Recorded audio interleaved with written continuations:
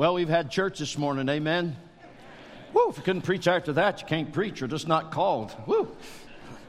Well, those of you who are visiting here and don't know me, I'm L.D. Campbell. I have lived in this community for 44 years, 38 years. I spent down the road as the pastor of First Church, but the last several months I've been a Baptist.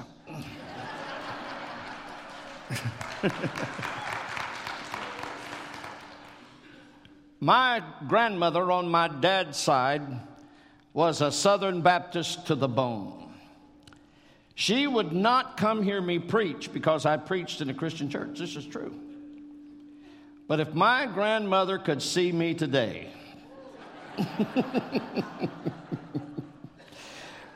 well, it's Mother's Day, and happy Mother's Day. Let's have all the moms stand and give it up for the moms, all right? There you go. There you go. Yeah.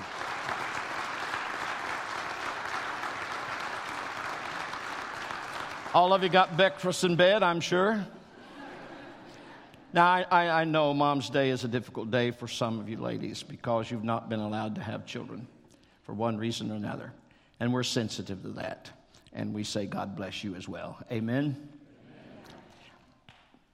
When I was a baby pastor, I used to preach Mother's Day sermons. I stopped that foolishness. A man preaching to mothers, duh. But it's Mother's Day, and I want to talk about how to build a forever family.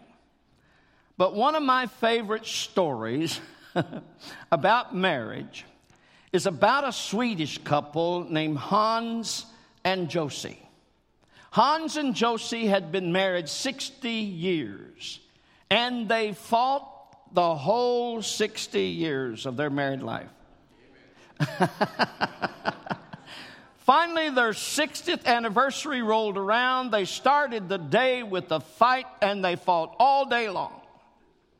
So that night, at the end of the day, Josie says to Hans, Hans, tonight I think, then I pray. I will pray for peace. Hans, we've been fighting each other for 60 years.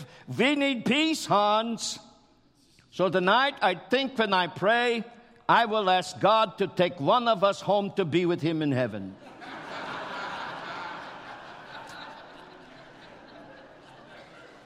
And then I will go live with my sister Olga.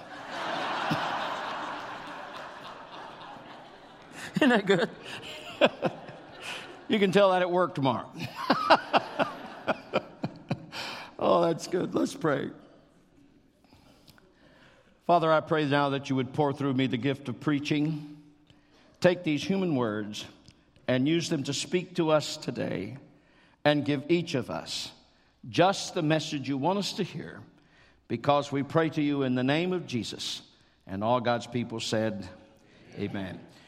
In 1990, First Lady Barbara Bush was invited to be the commencement speaker at the all-female college, Wesley College. Well, her invitation created a student protest.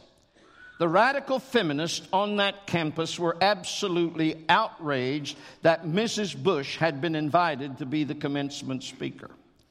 One of those radical feminists said this to the press: "We have been trained to be CEOs and doctors and lawyers and movers and shakers in the business world, and we're going to be addressed by a woman who has been nothing but a mother and whose success is only in who she married."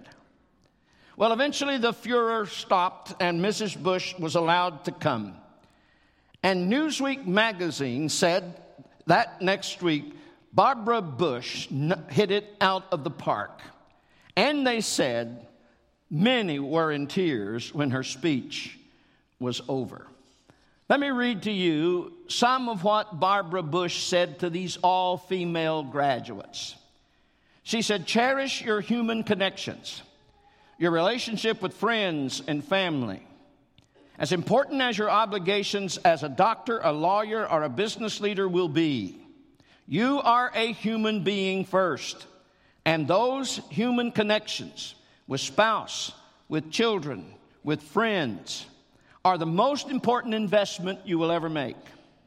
At the end of your life, you will never regret not having passed one more test, not winning one more verdict, not closing one more deal. You will regret time not spent with a husband, a child, a parent, a friend. Whatever the error, whatever the times, one thing never changes. Fathers and mothers, if you have children, they must come first. You must read to your children. You must love your children. Your success as a family, our success as a society, depends not on what happens at the White House, but what happens inside your house. Amen? So let's talk about how to build a forever family. Let's start with this. Show unconditional love.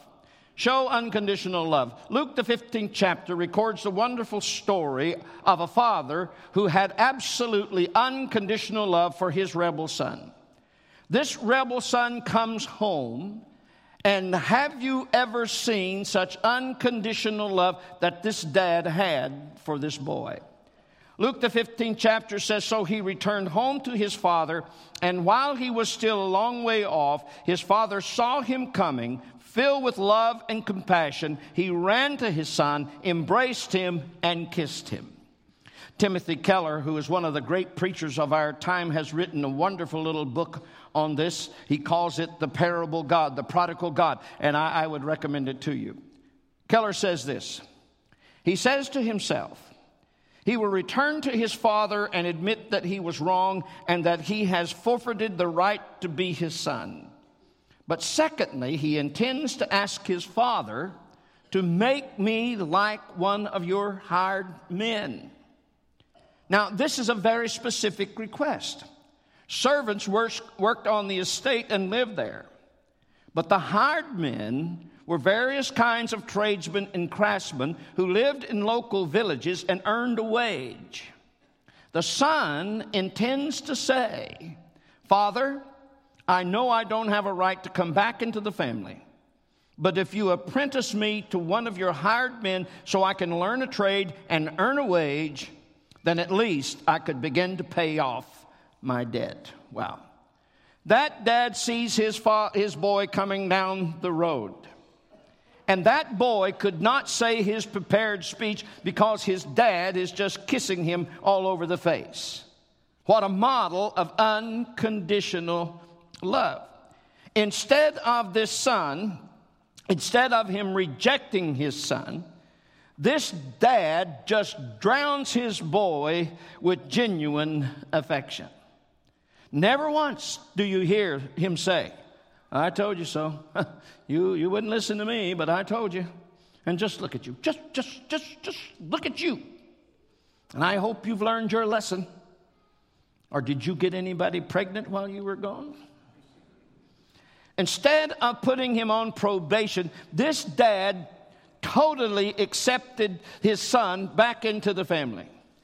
Get a robe for this boy. Get a ring for this boy. Get shoes for this boy. First, give him a bath. We're going to have a party. Call the neighbors in. Kill the fatted calf. Get a band. We're going to have a party tonight. My boy is home. And Keller said the father is saying to his son, you don't have to earn your way back into the family. I'm going to take you back. I will cover your nakedness and poverty and rags with the robes of my office and my honor. The first emotional response this dad had to this rebellious son of his was unconditional love. I love you, period. And you know, we parents need to ask ourselves sometime, why do I love my children? What do I base my love on? Do we love them simply because they're ours? That's all. They don't have to do anything. We love them, period. They belong to us. No strings attached. Unconditional love. So how do you build a forever family? Show unconditional love. And then the next one is a tough one. Give constructive discipline. Give constructive discipline. I was amused when I discovered this survey. Look at the screen. 69% of parents feel they disciplined their child correctly. Notice the next one. 81% of parents surveyed disapproved of the way other parents corrected their children. How human? Well, we do it right, but those folks across the street, boy, if that kid was mine. If that kid was mine for just 5 minutes. If that kid was mine. Proverbs 13 says, if you love your children, you will correct them. Now, Hebrews 12 gives some excellent insight into constructive discipline.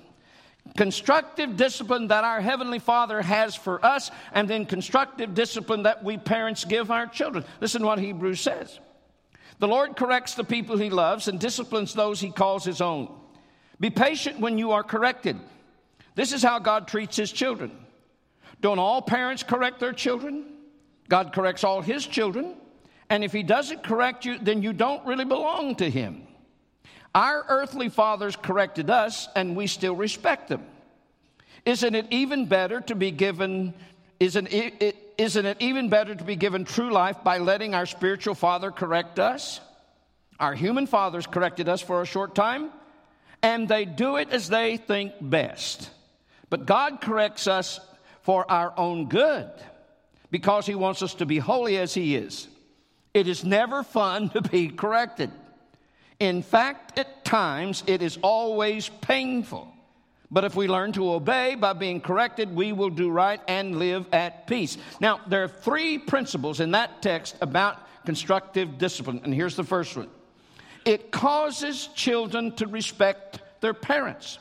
It causes children to respect their parents. Look at the text. Our earthly fathers correct us, and we still respect them. Now, the reason isn't that we parents always get it right. A lot of times, we don't get it right. But, as Hebrews says, we do what we think best. But the kind of constructive discipline shows that we care for those kids. Now, look at the text again. There's a sentence there that I want you to see. Because we belong to God, He disciplines us. Now, the privilege of giving and receiving discipline is a sign that we are a part of a family. Now, you discipline your own kids. You don't discipline the kids across the street. They're not yours, and you better not. And if you do, you will need a good lawyer. Number 2, constructive discipline. It causes children to do right. If we learn to obey by being corrected, we will do right and live at peace. There's a third principle. Corrective or constructive discipline, it causes children to learn control. Now, the text says discipline is never fun. My grandparents reared me, my mom's folks reared me, and my granddad would say, boy, I'm whooping you because I love you. Well, I figured out I must have been his favorite one on the place. And he would say to me what your parents said to you, boy, this hurts me worse than it does you. And I'm thinking, not in the same place. So young people, if you respond in the right way to discipline, you will do right. Look what the text says. You will live at peace with yourself, with your family, and with society at large.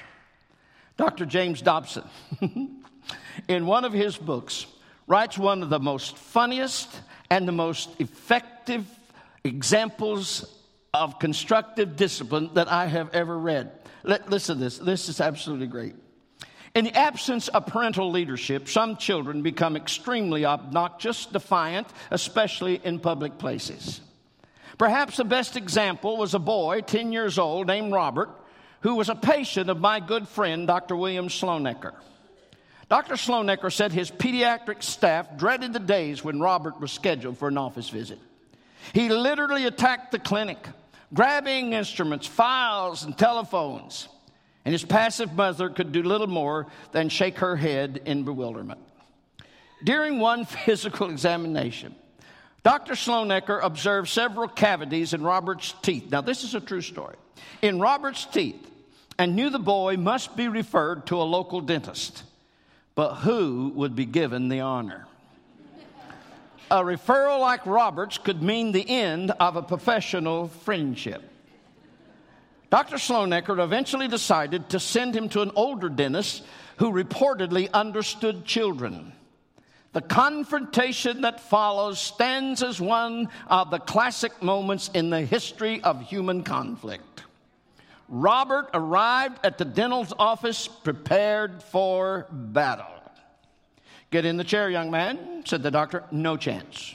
There's no way I am going to get on that chair," said Robert. "Son, I told you to climb onto that chair, and that's what I intend for you to do." "Well, doctor, if you make me get on that chair, I will take off all my clothes." "Son, take them off." Robert removed his shirt, his undershirt, his shoes and socks, and looked up in defiance at the doctor. And the doctor said, "All right, son, now get on the chair." "Well, you didn't hear me. I said, if you make me get on that chair, I will take off all my clothes."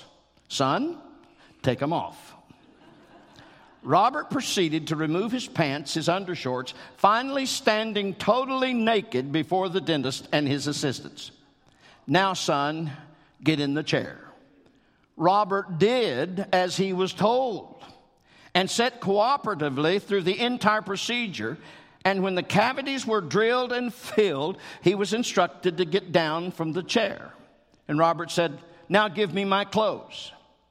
And the doctor said, "Son, I'm sorry. Tell your mother we're going to keep your clothes tonight. She can pick them up tomorrow." Are you with me? You're in the waiting room. You're the mother. Can you comprehend the shock Robert's mother received when the door to the waiting room opened and there stood her son as naked as the day he was born? This is a true story. The room was filled with patients, but Robert and his mother walked past them into the hall. They went down a public elevator into the parking lot, across the parking lot, ignoring the snickers of onlookers. The next day, Robert's mother returned to receive his clothes and asked to have a word with the dentist. She said, "Doctor, you don't know how much I appreciate what happened here yesterday. You see, Robert has been blackmailing me for years that he will take off all of his clothes if we're in a department store or the grocery store, and he wants something and makes unreasonable demands on me. And if I don't immediately buy him what he wants, he threatens to take off all his clothes. Doctor, you're the first person who has ever called his bluff, and the impact on Robert has been incredible. Thank you." Can you imagine that? Just put yourself...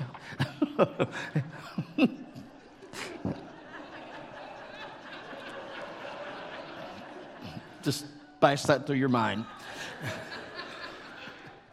How do we build a forever family? We show unconditional love, show corrective discipline, and then spend time together. This was important to the Hebrews, spending time with kids. Listen what God told them in Deuteronomy 6. "Listen, O Israel, the Lord our God is the Lord alone. And you must love the Lord your God with all your heart, with all your soul, and all your strength. And you must commit yourself wholeheartedly to these commands that I am giving you today." Listen what he says. "Repeat them again and again to your children. Talk about them when you are at home and when you're on the road and when you're going to bed and when you are getting up." What does that say? Time, time, time.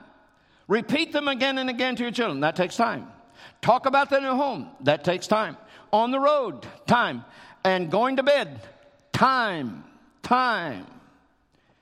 Now, one of the scourges of our day is the term quality time. Heard that? It sounds very cool. It sounds very hip. Sounds like something you would hear on Oprah, you know. Spend quality time with your children. It is based on the false assumption that I don't have a lot of time to spend with my children, so I'm going to put everything I got into this little short time. Folks, you cannot just push an imaginary button with kids and expect to have quality time. Quality moments with your children don't happen on cue. They happen as he says here. Repeat them again and again. That takes time. Talk about them at home, on the road, going to bed. Time. So maybe we need to spend quantity time hoping that quality moments will happen. One of the saddest words that we parents can say is, if only I had spent more time with my kids when I had a chance. Now, my family is here, and they know I do not speak from strength here. When I was a young pastor, I thought I had to win the world to the Lord by Thursday. And I have a lot of regrets in this area, and maybe you do too. And if you do, if you got time now, spend it. Because here's what's going to happen. Remember Irma Brombeck? When Irma Brombeck died, a whole lot of good sermon material died with her. Irma Brombeck wrote an article, When the Children Have Grown Up. One of these days you'll shout, why don't you kids grow up and act your age? And they will. Or you guys get outside and find something to do and don't slam the door. And they will. You'll straighten up the boys' room, neat and tidy, bumper stickers discarded, spreads tucked and smooth, toys displayed on the shelf, hangers in the closet, animals caged, and you'll say out loud, I want it to stay this way, and it will. You'll prepare a perfect dinner with a salad that hasn't been picked to death and a cake with no finger traces in the icing. And you'll say, this is a meal fit for company, and you'll eat it alone. There will be no more plastic tablecloths stained with spaghetti. No more bedspreads on the sofa to protect it from damp bottoms. No more gates to stumble over at the top of the basement stairs. You'll have no more anxious nights under a vaporizer tent. No sand in the sheets. No Popeye movies in the bathroom. No iron-on patches. No more wet knotted strings, tight boots, and rubber bands for ponytails. Imagine having a lipstick with a point on it. No babysitter on New Year's Eve, washing only once a week, having your teeth cleaned without a baby on your lap. No PTA meetings, no carpools, no blaring radios, no one washing their hair at 11 o'clock at night, having your own roll of Scotch tape. Think about it. There will be no more Christmas presents made out of toothpicks and library paste. No more sloppy oatmeal kisses. No tooth fairy, no giggles in the dark, no knees to heel. No responsibility. Only a voice crying, why don't you grow up? And the echo of silence saying, I did. Spend time while you have it. How do we build a forever family? Show unconditional love. Give corrective discipline. Spend time together. And then our text says, be a Christian model. Christians need a model more than they need a critic. Would you agree with that? Look what Deuteronomy says. Listen, O Israel, the Lord our God, the Lord is the Lord alone. And you must love the Lord your God with all your heart, with all your soul, with all your strength. And you must commit yourself wholeheartedly to these examples that I am giving you today. Now, you know what stands out in that verse to me? All. Look at your text in your outline. Circle all your heart, all your soul, all your strength. Now, for years, I taught people at First Church what all means. If there's anybody here from First Church this morning, you know what all means. What does it mean? All. That's exactly right. That's exactly right. I had 3 rows of First Church people this morning, and they shouted it out. So, all. That's all means. And as a parent, our relationship to God has to be unquestionable. Can't be casual. There is energy here. There is enthusiasm here. There is zeal here. Now, folks, it's impossible for us to transfer to our children principles that we don't practice. It's impossible for us to teach our children honesty if we're dishonest. It's impossible to tell our kids how to talk right if we cuss in front of them. It's impossible for our kids to grasp the concept of care and compassion and love for others and servanthood to others if we go through life just running roughshod over everybody else. And it is impossible for us to teach our kids the importance of the church, the value of the church, when we run the church down in their presence and then have roast pastor for lunch. Truth is more modeled than taught. And modeling Christianity in front of our kids, not lecturing them, because children do what children see. Amen? All right, I'm going to do something that I never should do. Good preachers don't have 5 points. And I teach my students don't have 5 points. So I'm breaking my rule this morning. I had to enter this one. I had to do this one. But let's review before I get into the one I have added. Show unconditional love. Give constructive discipline. Spend time together. Be a model Christian. And the last one is this. Build a foundation for the future. Build a foundation for the future. What is the text saying? The Lord our God demands you to love Him with all your strength and all your heart and all your soul. And listen to what He says. And you must commit yourself wholeheartedly to these commands that I am giving you. And then what are you to do to them? You are to build them into your children while they are home. So you build a foundation for the future. Now, there are 2 essentials for building a firm foundation for our kids. Roots. That's security. That's security. And that's what this text is talking about. Roots. Now, most of you are too young to remember the miniseries Roots. It was based on Alex Haley's best-selling book. It sold 1,500,000 copies. And the title of it was Roots. Now, I don't know if they require it to be read in school nowadays. Do they require you to read in school anymore? You know, if they don't require you to read Roots, you ought to read Roots. That miniseries, Roots, was watched by more people than any miniseries in the history of television, then and now. No miniseries was watched as much. It won 9 Emmys. It was nominated for 27 Emmys. It won 2 Golden Globe Awards, 1 for the best drama and 1 for the best actress. And for you who do not know the storyline is about a slave named Kunta Kinte, 16-year-old boy, was captured in his village in Africa, put on a ship, brought to the United States, and sold as a slave. But Kunta Kinte refused to be assimilated into the culture of the United States. He maintained his African roots and got in terrible problem. Matter of fact, they cut off part of his foot so he couldn't run away again.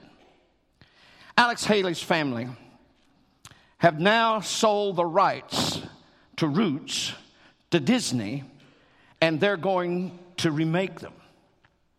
And as a side, Alex Haley's brother George Haley, remarkable man in his own right, was a friend of mine. He served with me on the board of trustees at Johnson University. Marvelous fellow. Served under 5 presidents as an ambassador. And when George died, the foundation now has sold the rights to Disney. But here is my point. When that miniseries had finished and it had seen all these millions of people, the social scientists and the scholars and the psychiatrists and the psychologists asked so many times, why was Roots so popular? Why is it in reruns all the time? And their only conclusion was this, after they studied it. If you don't know where you came from, you'll never get where you want to go. Roots. Now, I know economics are a part of real life, But folks, I am afraid that the American families have sacrificed something very valuable and precious in the name of chasing after the great American dream by pulling up stakes and heading across the country to a can't-miss business opportunity or a long-worked-for executive position in a company. In moving clear across the country, and I've seen it so many times of young couples at First Church, so many, and kids lose something when you do that. They lose a sense of security. When they lose both sets of grandparents and their extended family, they have lost an awful lot of security. Now, I say this because I believe it, not just because I'm a grandparent. I believe that young couples should live as close to one set of grandparents as possible. And all the grandparents said? See, the grandparents and the extended family give kids one essential that they need, and that is security. First Lady Barbara Bush said it right. Cherish your human connection, your relationship with friends and family. That's roots, security. So we have to give our kids roots. That secures them. And now comes the hard part. Wings. That's letting go. Wings so they can fly away one day and live a useful, productive life. And giving them wings is tough, but it is essential.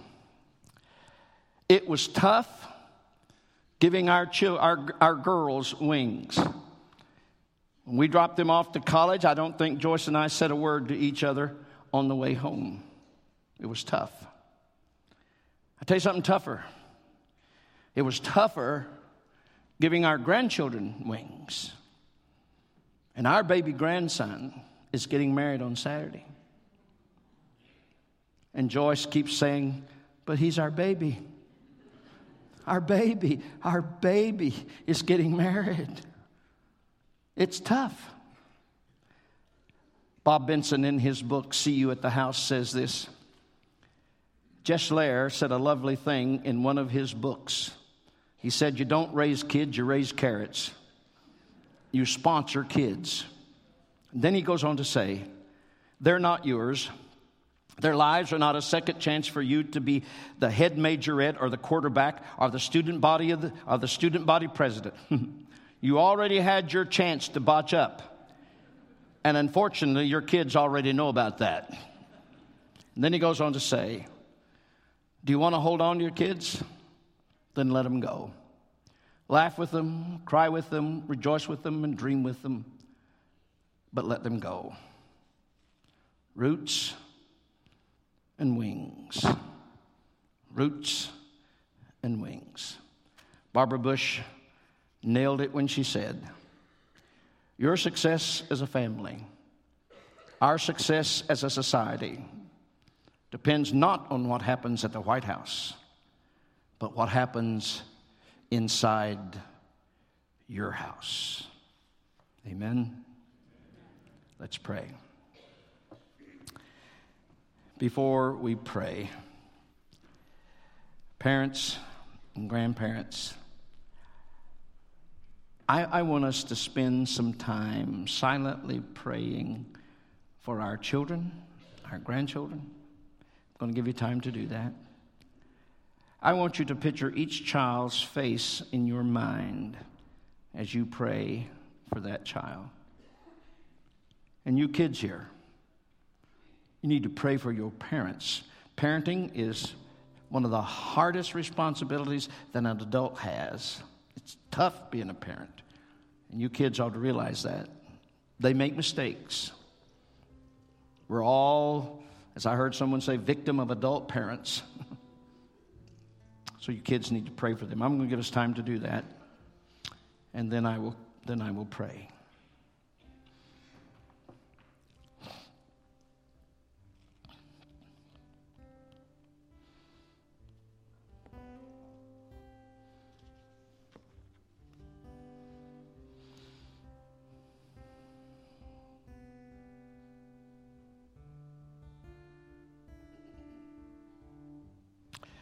Father, hear the heart cry of every mom and dad and grandparent that's praying for their children and their grandchildren.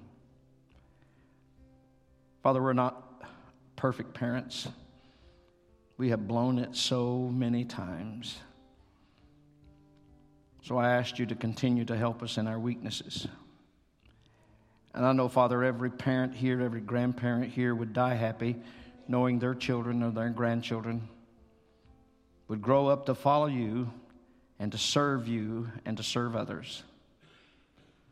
And Father, I pray you put a hedge around the families that are gathered here, protect them, keep them from the evil one, and give parents and wisdom and give them grace. Wisdom to make the wise decisions, and grace, like the prodigal son, Father, to heal hurts and cover mistakes. And I pray this in the name of Jesus. And all the parents and the grandparents said, amen.